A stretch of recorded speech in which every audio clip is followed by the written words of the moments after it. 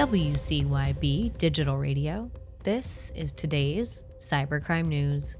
Food producer Dole temporarily closed its North American plants after a ransomware attack, according to the Cincinnati Enquirer. The produce company, known for its fruits, leafy greens, and other vegetables, operates 4 plants and employs about 3,000 people. Law enforcement has been notified, and third-party cybersecurity experts have been engaged to fix the issue. Further information about the incident remains unknown.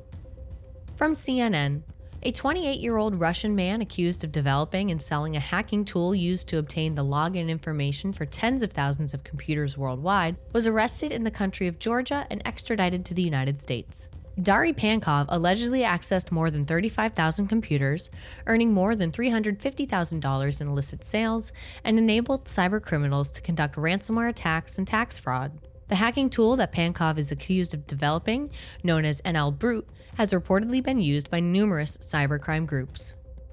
A mysterious and unidentified group of hackers has sought to paralyze the computer networks of almost 5,000 victims across the US and Europe in one of the most widespread ransomware attacks on record, the Financial Times reports. The hacking unit, nicknamed the Nevada Group by security researchers, began a series of attacks that started around 3 weeks ago by exploiting an easily fixed vulnerability in a piece of code that is ubiquitous in cloud servers.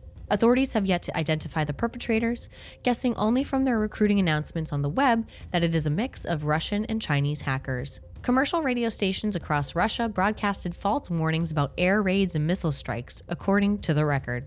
The Ministry of Emergency Situations attributed the warnings to a cyber attack, which reportedly hit the infrastructure of a satellite operator and allowed the broadcasts to go live. Authorities in Russian districts were on to issue public statements to deny the threat of a missile strike, but further information about the hackers behind the attack was not shared.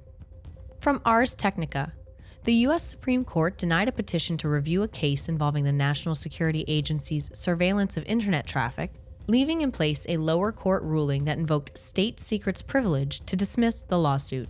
The lawsuit challenged the NSA's upstream surveillance program, in which the NSA systematically searches the contents of internet traffic entering and leaving the United States, including Americans' private emails, messages, and web communications.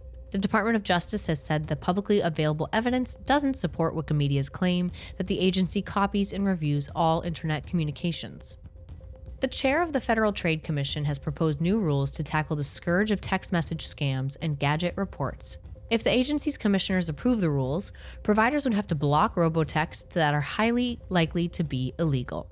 This proposal follows measures the FCC has taken to stamp out robocalls. Both issues are on the agenda for an open meeting next month, along with a proposed framework for increased collaboration between terrestrial mobile network operators and satellite service providers to bolster phone service in areas where it is lacking. Reporting for Cybercrime Radio, I'm Hillary McClure.